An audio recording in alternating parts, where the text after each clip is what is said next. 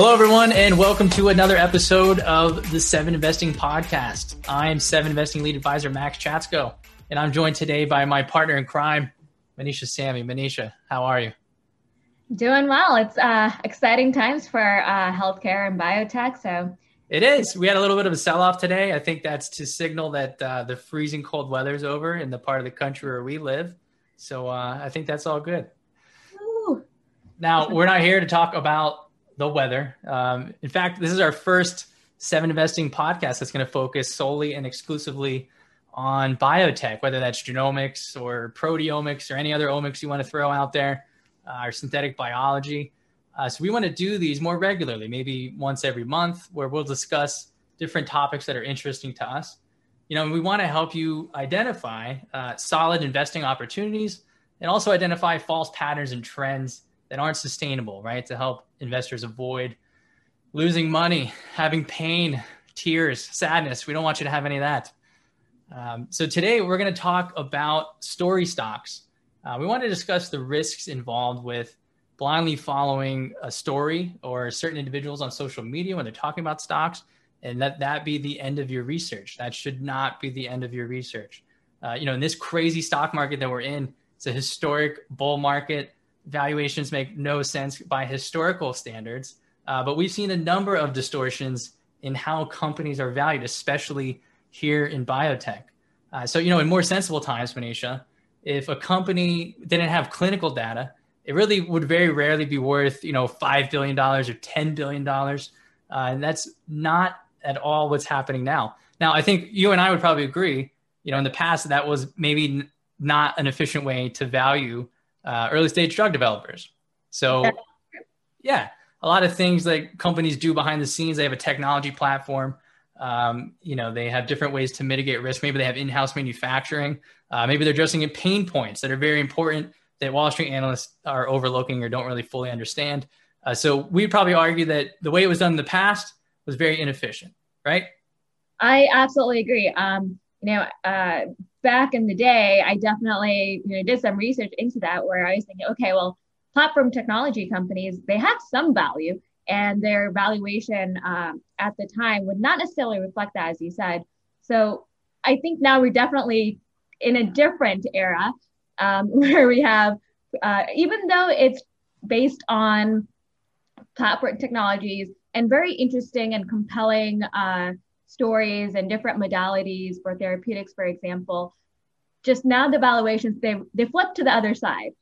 Yeah, I think the pendulum swung where before it was inefficient because, maybe Wall Street analysts were out of their league. They didn't really understand what was going on. And now it's inefficient, but because companies are getting crazy valuations where they haven't really earned it. They haven't really deserved it.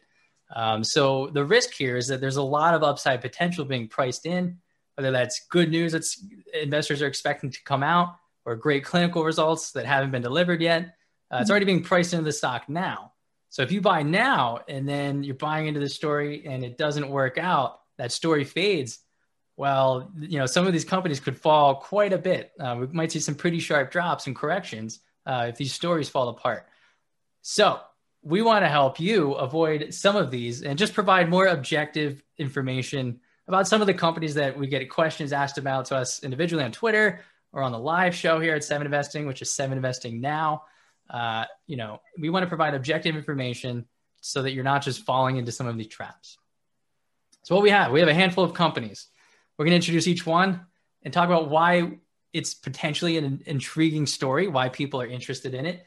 And then we're going to talk about maybe some things that FinTwit is missing, right? Things that aren't getting pointed out in the 280 characters you have for a tweet. You ready, Manisha? Let's get going. All right. So first up is a company in my neck of the woods, Amyris. Amyris is an industrial biotech company. So that means it's engineering microbes, right? It feeds them agricultural sugars as a carbon source. Then it uses those engineered microbes as tiny factories to produce higher value chemicals, right? So the company today has a market valuation of $4.2 billion, which is, I think, close to an all-time high for its market valuation. And it's gained 440% since October 1st, 2020. So it's definitely a story stock. It's definitely has some momentum behind it. Now, what makes this an intriguing story? So Amyris does have great technology, right?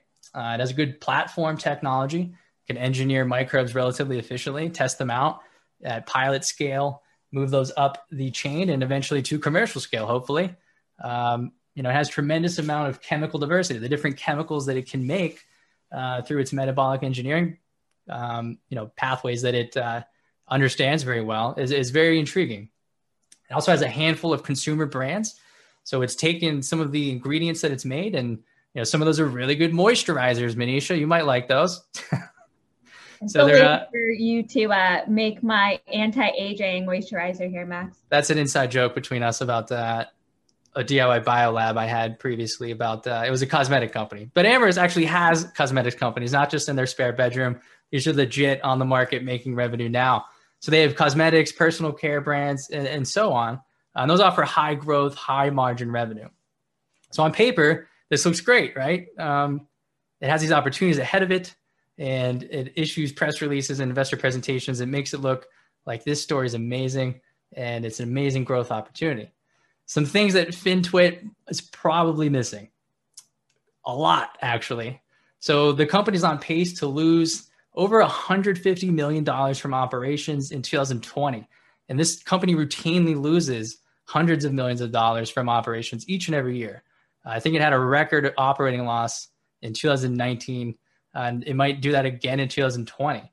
So this business is losing more money as it scales. That's not what you want to see as an investor. A bigger red flag in my mind, and Manisha, I know you care a lot about management teams and the people behind the business, and that is that Amyris has really been mismanaged for a number of years. The CEO is just not really executed very well, and he's continuously overpromised and underdelivered. If you look back in 2019, in April 2019, the business told investors it was going to have $850 million in annual revenue in 2021, which is this year. And it's not going to come close to that. It's not going to have half of that. It might not even have a third of that this year. And the company at that time also said it was going to have $1.3 billion in annual revenue in 2022. It's not going to come close to that either. Okay. So it's continuously missed its own projections. It's just set this high bar that's impossible to meet. So I would caution investors, everything it says looks great, but it's always looked great. And the company has rarely met its own expectations or guidance. So again, it has some interesting opportunities. I've been arguing for years, even directly with the company, that it should be it should go all in on its consumer brands. Those are high margin, high growth opportunities. It doesn't need manufacturing facilities for those necessarily. And it's only just coming around to those, and it's still not shedding some of the more inefficient parts of its business, which are these big, high volume bulk ingredients that it sells to other companies. So it should go all in on consumer brands. So my takeaway here, the actionable insight for investors that are being led astray by FinTwit. Yes, this is a momentum play. It looks cool when you've made 440% in 4 or 5 months. But look, industrial biotech, it is a real opportunity. In fact, I think industrial biotech generates more revenue today for the U.S. economy than biopharmaceuticals. And that's not something that many people would think about, right? But look, there's a lot of next generation industrial biotech companies that are out there. Most of them are privately held, but I would say wait for those. There's much better businesses, much better managed businesses, much better growth opportunities. And you're not missing out on anything by trying to rush into a position here with Amyris. So next up on our list is a company, Manisha, that you know well, and that would be Bionanogenetics. Yes. So I think it was towards the end of December around Christmas time. Twitter was going nuts. FinTwit was going nuts, talking about this. Well, before then, company that was not known at all, really. It was very under the radar, based in San Diego.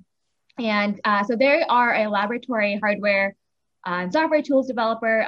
It is also another SPAC, and this was through Longview. Their main technology is called Sapper, and currently the company has a market valuation of $3.2 billion.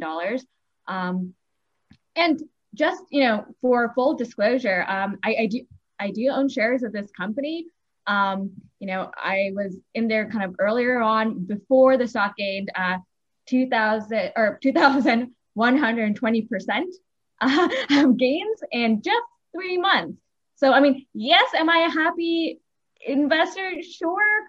But I also realize that everyone makes mistakes. I realize that's not necessarily usually how I invest. So it happens. Everyone falls into certain traps, especially when you are really excited about a company that you haven't heard about. Well, even then, so this is important to point out, like you bought in at a much lower price. We won't say what it was, but it was way lower than what it's at today, right? And maybe, yeah, at that valuation, it might have made sense. And you're also going to hold it for a long period of time, right? You're a long-term investor.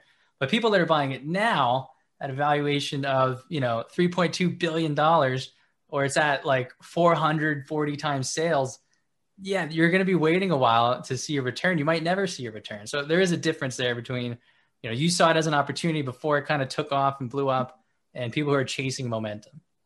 Exactly. And that's something that is very important to point out, is that you should never be chasing stocks. And once it's, completely overvalued, getting in at the wrong time will only give you further losses in the future. So I think timing is very critical. But why did I buy it when it was at much cheaper valuations? So it's a cytogenomics company, which cytogenomics, for those of you who don't know, it's looking at genomic variations and structural variations in your DNA. So compared to current ways of doing cytogenomics, it has a 10,000x resolution versus the current standard karyotyping. And what's also interesting, and I think this is what really helped the company blow up so quickly, is that there were a ton of press releases and studies that the company released, basically maybe even unfairly comparing themselves to a DNA sequencing company, specifically PacBio. And in that press release, they said, hey, PacBio only gets 72% of structural variants compared to what PacBio is able to do using long-read sequencing. And not only that Bionano's hardware, tools, and diagnostic system, it only costs less than $500 compared to, a couple of thousands of dollars. So that is really interesting. But there's also that's missing when it comes to what is missing in FinTwit. So what is hard for people to understand, especially if you don't dig in deep enough, is that it's still not a replacement to DNA-based sequencing. For example, at current valuations, they cannot detect point mutations. So there are different types of point mutations you can have in DNA, and when it comes to genetic testing, genetic diseases, there are different types and ways that your DNA can morph. Structural variation is just how the DNA forms when it divides, when cells divide. Very, very unique and niche area that they are focused on. And actually, in my mind, I think it's a complement to DNA sequencing. I know a lot of DNA sequencing companies took a hit when the press release was released from Bionano. So I think that really makes a difference. And I know you have a few points here as well, Max. Yeah, I mean, that's important to point out. It's more of a supplement to DNA sequencing. I mean, a lot of these DNA sequencing platforms, have different ways, I guess usually through chemistry or software, both, to detect structural variants. And, to get the finest detail, you do need to use sequencing. You probably can't use this optical mapping system. So, I'm more focused on the valuation here, what FinTwit's missing. So look, this company's valued at 440 times trailing 12-month sales. That's ridiculous, people. I mean, in the previous market, a hardware company would never be valued anywhere close to that, right? But let's just say Bionano eventually has $100 million in annual revenue. Okay, that's still trading at 30 times sales. That's way higher than any lab hardware company should ever realistically be valued at. And that's actually like pretty high historically for a software company. if you wanted to argue that that's where Bionano's business model is going to go. So definitely be careful here. I think what's happening here is probably a lot of people playing the momentum, right? It kind of goes up by double digits all the time. And I don't think that's very sustainable. And that's important too. We're having this discussion about FinTwit and what it's not telling you. So none of these companies necessarily, we're not saying they're going to fail tomorrow. We're not saying they're bad businesses. They don't have anything going for them, right? We're trying to be objective here. But it is possible to overpay for a good business. It's possible to overpay for growth. So just keep that in mind. If you're buying this at this price, you might be waiting quite a while to see any return, right? The next company to talk about is DermTech. This is actually one of the favorite companies here of social media lately. So DermTech's a genetic testing company focused on skin diseases, and its initial products focused on diagnosing melanoma from suspicious pigmented lesions, otherwise known as moles. I'm covered in moles. Nobody knows because Simon makes me wear a shirt every time I'm on video here. We'll have to talk with him about that policy. So DermTech has a market valuation of $1.9 billion. And I had a tweet months ago saying, wow, this is at $250 million. I don't know. This is crazy. So that aged very well. I'm glad I sent that tweet out. But its stock has gained 490% in just the last 3 months. Again, this is a big momentum play. So what makes this company intriguing? Well, I've had some close calls with melanoma, actually, and I can appreciate what the company's trying to do. So it takes a little piece of a little proprietary tape it has, and it can peel off a layer of the mole and then send that in for genetic analysis. So it's much less invasive than a typical biopsy. I have a couple scars on me from biopsies that were nothing, and those are some of my biggest scars I have. So I would appreciate not having scars. So something like this is exactly, I can appreciate it. And the company has a pipeline of other things it's working on outside of melanoma and other skin diseases, right? So this is an area that's really underserved right now from genetic testing services. But what is FinTwit missing? Part of the objective pieces of information here. Look, the path to success, and Manish, you can weigh in here too. In genetic testing, you're successful by scale. You need to have a high volume of test throughput labs. You need to have high quality data, and you need to have low costs, right? Not to get too far into the history of genetic testing, but years ago it was Myriad Genetics, and they patented certain genes, which later the Supreme Court overturned and overruled, said you can't do that. But they patented genes, and they just sold a very small number of tests for a very high price, exorbitant price, some would say. And then other companies came along and said, no. Look, this is how you win in genetic testing. You do it by selling as many tests as possible for the lowest price possible, and also keeping quality high. So Myriad Genetics, of course, has been lagging in terms of in terms of catch up to that strategy and shifting its tactics there. It's made some acquisitions and things like that, but we've seen newer players come along and do it better, and maybe even start to become the leaders in this space. So for DermTech, oh, go ahead. I'm sorry. Oh, no.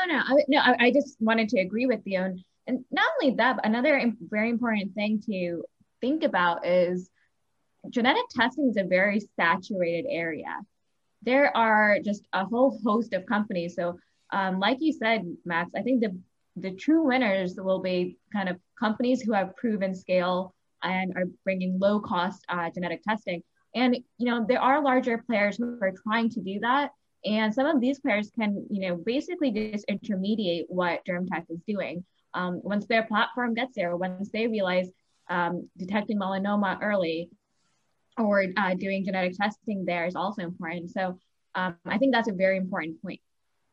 Yeah, exactly. So, one of the narratives here for DermTech, it has a couple patents in these genes or genetic markers that it looks for. And the reality is, even if you look beyond that Supreme Court decision with Myriad Genetics, there have been a handful of other legal decisions that have set a precedent in the United States where, the National Institute of Health has actually said patents for genes or genetic biomarkers are basically, you can't defend them. So if you come up for litigation, don't expect any help from us or the legal system, because you're probably not going to find it. So the fact that DermTech has a patent portfolio, to me, is almost worthless. It does have a patent for the tape that it uses, the adhesive patch. That expires. That's the soonest to expire patent that it owns. And there's other ways to do that, right? There's microneedle technology. where you can get other, skin samples and things to process in your lab.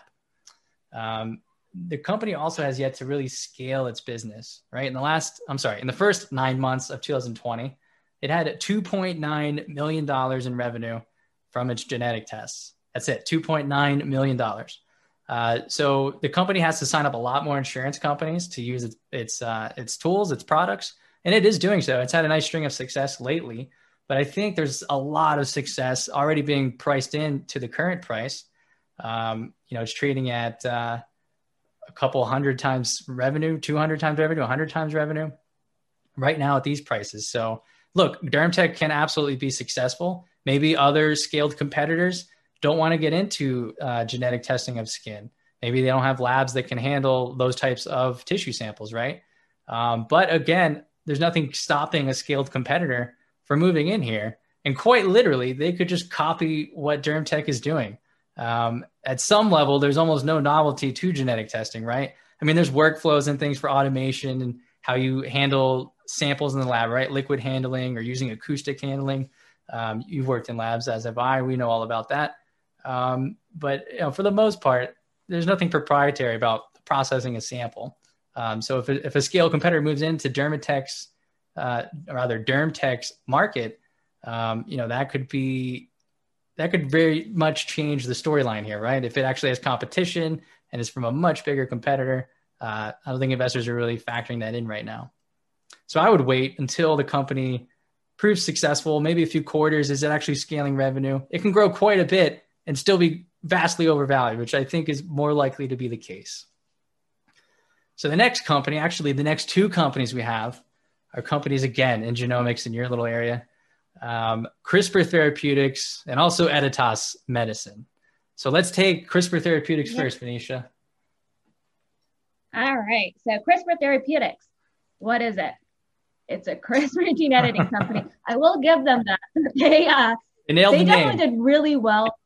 Yeah, they got it.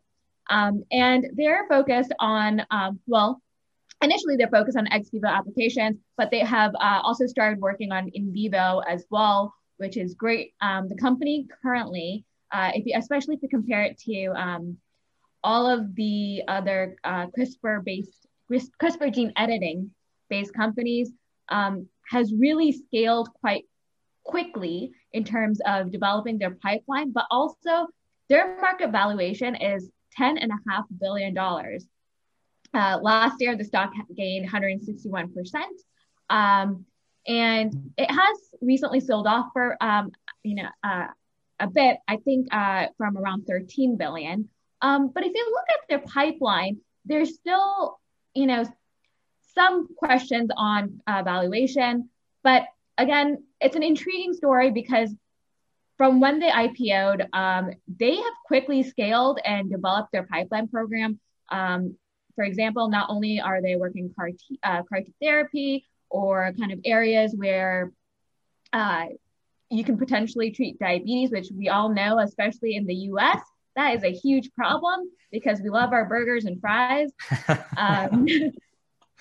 But so I mean, it's a huge unmet need. So they've done really well, and I will say it's also an intriguing story because I am impressed at how management has been able to enter multiple programs into their pipeline.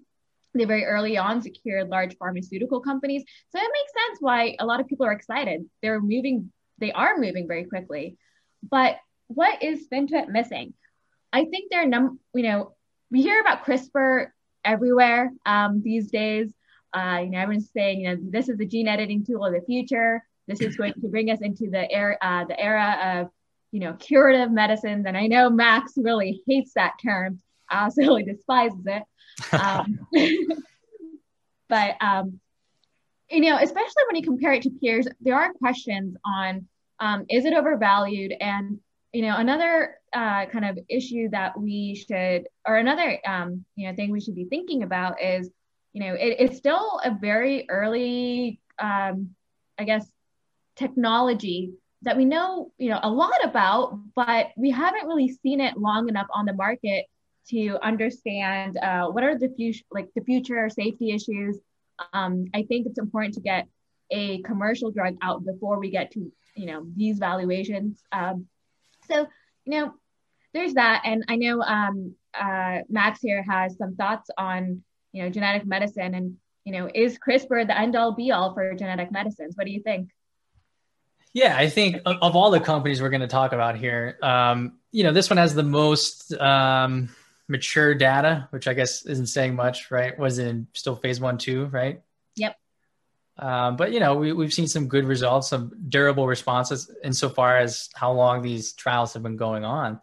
But there are other companies out there trying to, use genetic medicines to treat these blood conditions, right? Sickle cell and beta thalassemia. So is it possible that, next generation therapies maybe do this less invasively? I know it wasn't the Bill and Melinda Gates Foundation, bad timing on their part, but they just announced with Novartis the funding of, an initiative to find a, single shot curative gene therapy for sickle cell disease. And they did that the day after Bluebird Bio paused its trials of gene therapy in sickle cell disease. So that was what the bad timing was about. But do you think something like that's possible? I mean, you're maybe more tuned into this space and yeah, no, I think it's very possible. I think the beauty of kind of new technology and research, I think CRISPR will definitely accelerate research in kind of wet labs, just understanding biology and potentially accelerating our development of new modalities of, treating genetic diseases. So I think it's very much possible. I mean, no one thought that there will be in 2012, that's when we will discover CRISPR gene editing. And then all of a sudden, it's taking over the world and now no one else is looking at gene editing. And I mean, honestly, gene editing, like that concept has been around for decades. It's an old technology. It's just that over time, it's getting easier, faster, and cheaper. But there are also other gene editing modalities that people can use.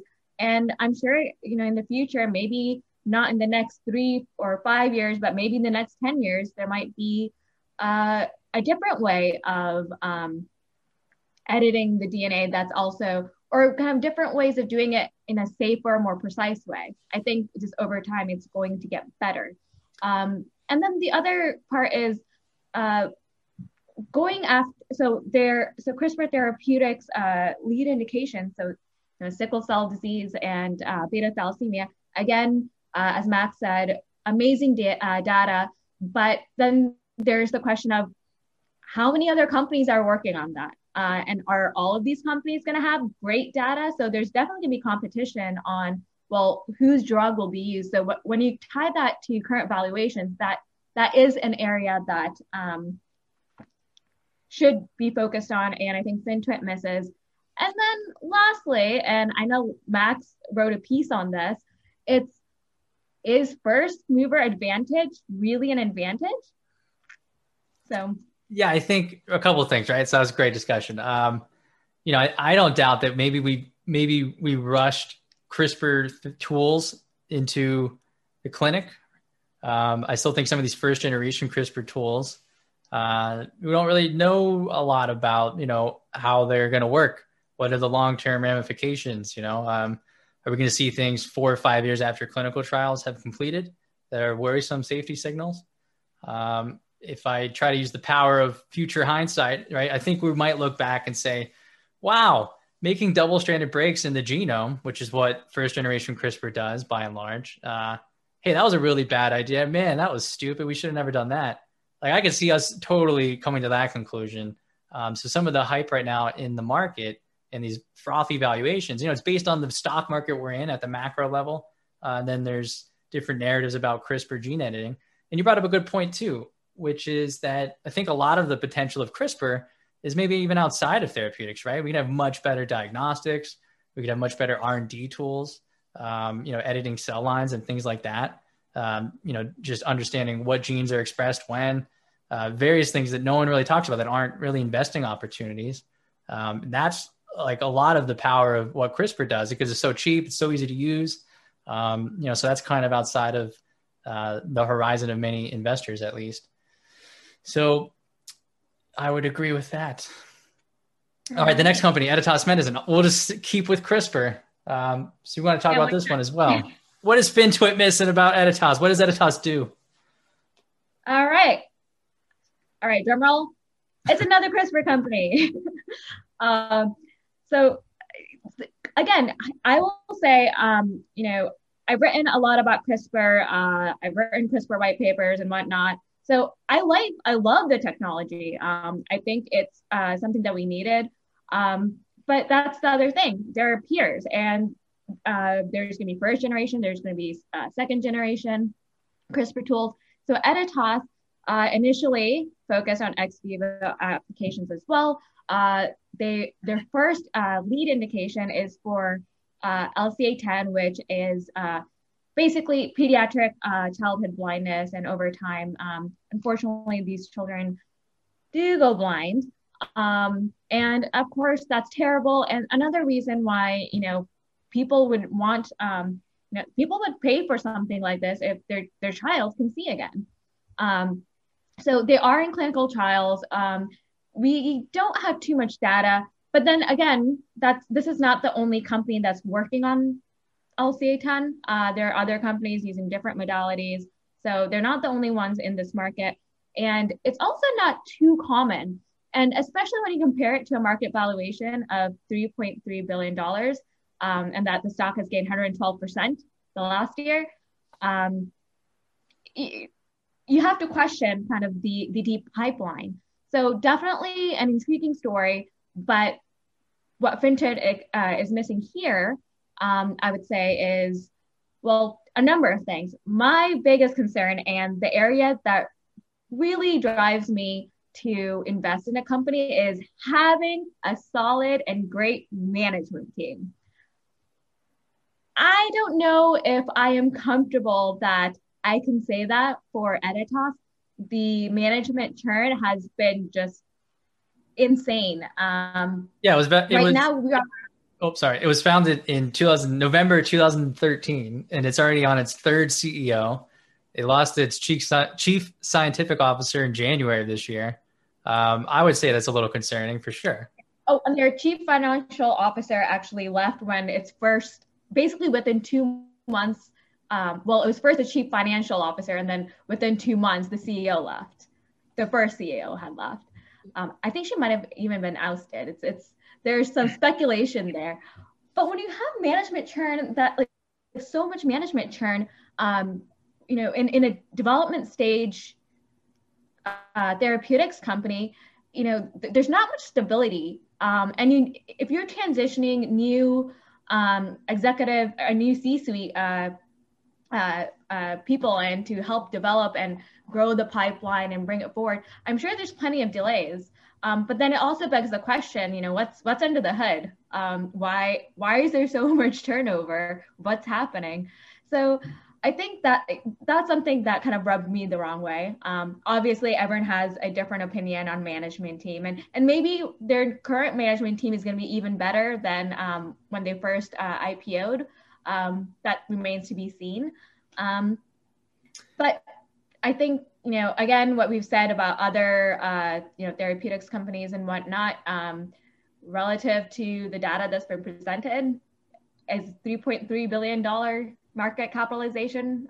Does that make sense? I personally think, might be. Max, do you have anything to say here? Yeah, I think, certainly I think the CRISPR space in general might be a little frothy, right? Some of those companies might deserve it more than others. They have better data or different, delivery tech or something. But yeah, we saw Editas Medicine stock jump on some of the ASH data, and it has an in vivo sickle cell approach, right? But it was preclinical data.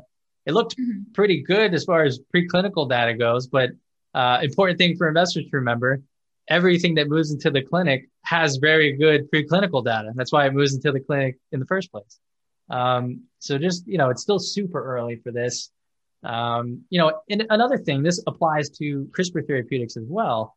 Most of the humans on planet Earth that have these traits, or sickle cell disease or beta thalassemia, don't live in the United States. They live in Spain or Portugal or Mediterranean countries or in Africa. And there's actually a population in India. Those are places that aren't going to be paying $2 million a year for a cure, right? Or a cure, I should say, in quotes, because I don't like that word. But for these durable treatments. So when you're pricing these companies based on potentially having, this very great treatment for some of these diseases, how I think it's 70 or 80% of the patient population is outside of the United States. They're not going to pay these prices. I think you have to factor that in as well to some of the valuations here. So, yeah, I think you actually brought up a great point in terms of where are these patients, because then the next thing you have to think about is these are all, these are CRISPR companies developing first generation kind of treatments for sickle cell and beta thalassemia. But is there going to become a company that is able to figure out a more scalable way of making edits that will actually be cheaper? And right now they're pricing in kind of a one and done treatment paradigm. So, that gives it a premium, but also the R&D that goes into it. But, there's a potential that, even if it's not using CRISPR, maybe it's just using a different gene editing or genetic medicine kind of approach that could be cheaper, which would disintermediate their commercialized drug if they get commercialized.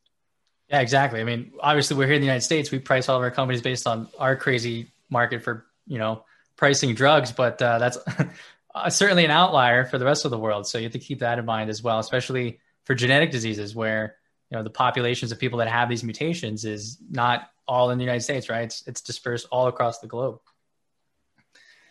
All right, the next company, it looks like our last company here, is another one from my neck of the woods, Gevo.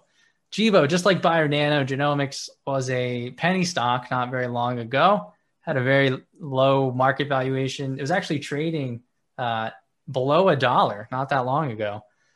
So Gevo is an industrial biotech company. It's working on what it calls a renewable hydrocarbon platform. So similar to Amyris, it's taking engineered microbes, feeding them agricultural sugars and other low-cost carbon sources. It uses those microbes as tiny little factories to produce higher value chemicals. Right now, Gevo has a market valuation of $1.8 billion, and it's gained 760% in the last 3 months. Quite obviously a pretty good momentum play and certainly good for day traders. Of course, that's not what we do here at Seven Investing. We're about long-term investing. So what makes this company an intriguing story? I've covered this for almost a decade now. And on paper, the company's platform could be used to retrofit ethanol facilities to produce higher value chemicals, right? Namely isobutanol. So the nation, the United States, has, I think it's over 16 billion gallons of ethanol manufacturing capacity, but ethanol is a very low margin product. It's actually been trading at some of the lowest prices in the last 18 months that it's ever traded at. Now, isobutanol, on the other hand, is a higher value carbon chemical than ethanol. So in chemistry class, Manisha, maybe you remember this, but we had this little acronym of monkeys eat purple bananas. So that stands for, do you remember that? Did you ever hear that in chemistry class? I remember that, but I don't remember it, sadly, what it stands for. So please tell me. All right, maybe they didn't teach that at Stanford, but in my state school in New York, they taught it to us. So monkeys eat purple bananas, and that stands for methanol, ethanol, propanol, and then butanol. And each one has another carbon atom, right? Methanol is 1, ethanol has 2 carbon atoms. Propanol has 3 carbon atoms, and butanol has 4 carbon atoms. So in general, the more carbon atoms it has, the higher value it is, the more difficult it is to make, but it has better chemical properties usually. So Gevo is looking to upgrade its isobutanol production platform into renewable gasoline and renewable jet fuel. So it's going to use, agricultural sugars, make isobutanol, and then there's another processing step to turn it into these renewable hydrocarbons. So these are drop-in replacements to existing infrastructure. So that's a bonus in terms of what the company's trying to do. A lot of talk recently, and I think this has a lot to do with its recent run-up. A lot of people are talking about the new Biden administration, and it's going to be a huge tailwind for companies like Gevo, right? In fact, one of the company's scientific founders, Frances Arnold, is on Biden's science team.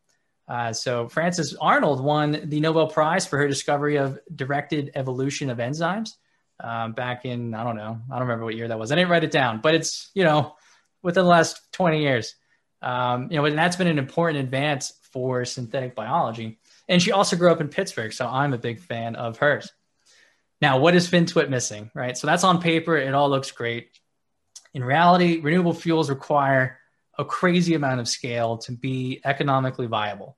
And sometimes they still aren't economically viable, even at massive scale. I mean, look at ethanol, for instance.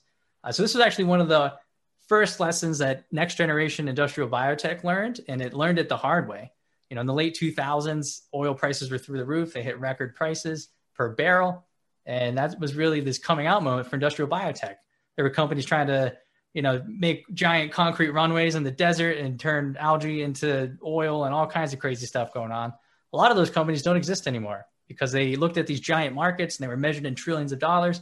What they failed to look at was the margins on those products, which were close to zero. You're also competing with petroleum and petrochemical infrastructure as a 100-year head start on industrial biotech. So it's very difficult to compete with those scales and those economics. Another thing to point out here, you know, Gevo's been wisely taking advantage of its recent run-up, and, you know, it's been promoting its Net Zero One project, which is it's kind of taking a page out of Tesla's book, right? Tesla has the gigafactories and it names them accordingly.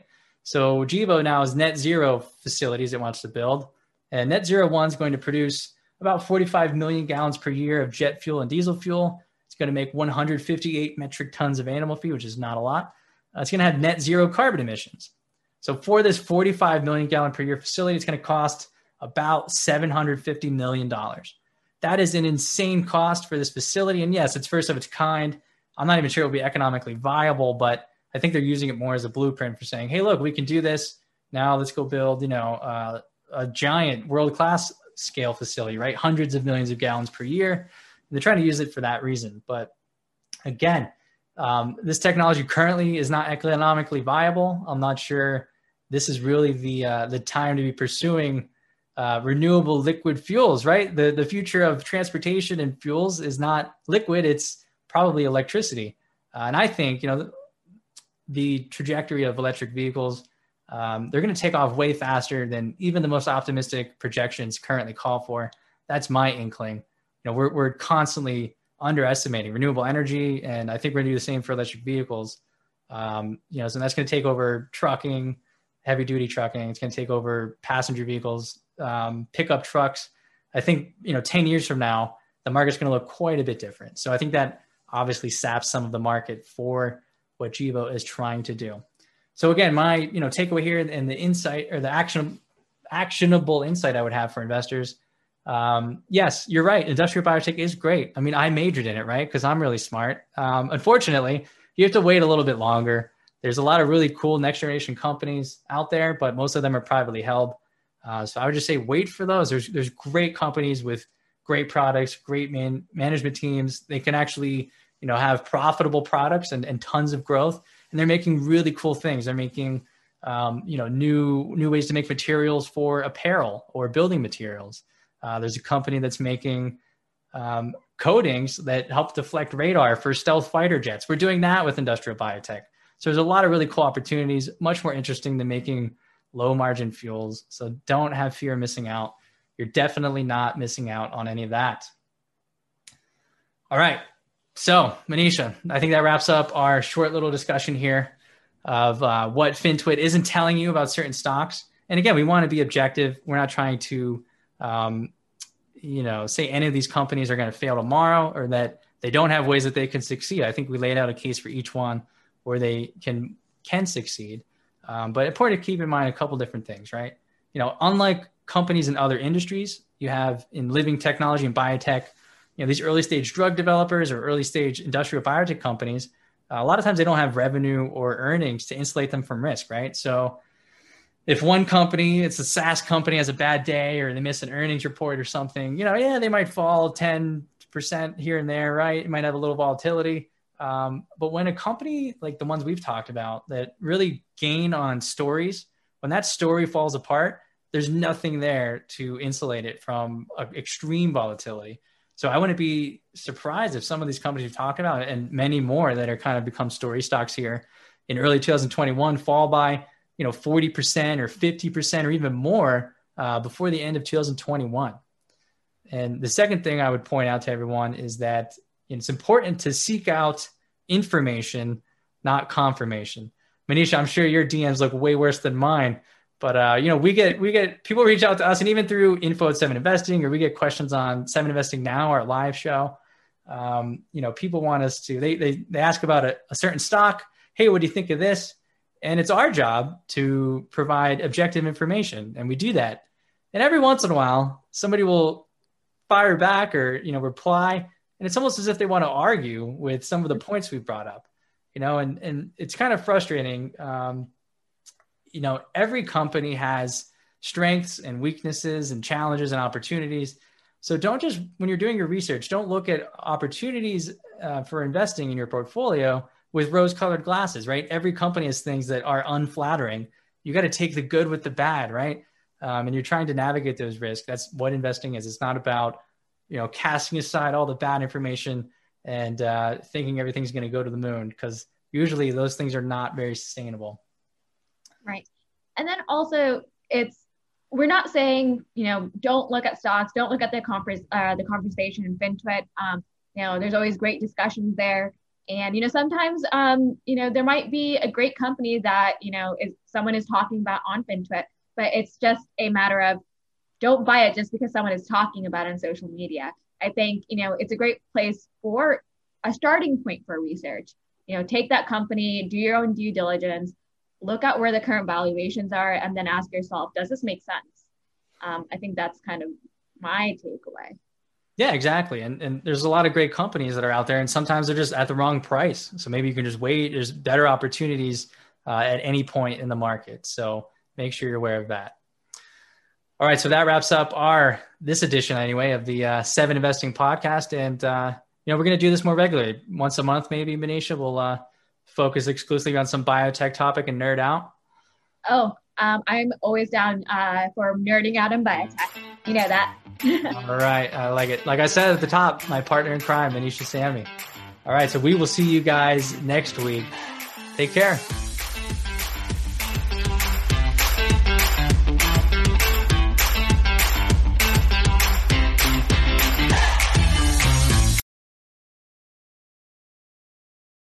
A reminder that people on this program may hold positions in the companies that are mentioned. Buying and selling stock carries financial risk, which could include the loss of capital. The views in this program should not be taken as personalized advice. Before acting on any of the information provided, listeners are encouraged to consult a financial or tax professional.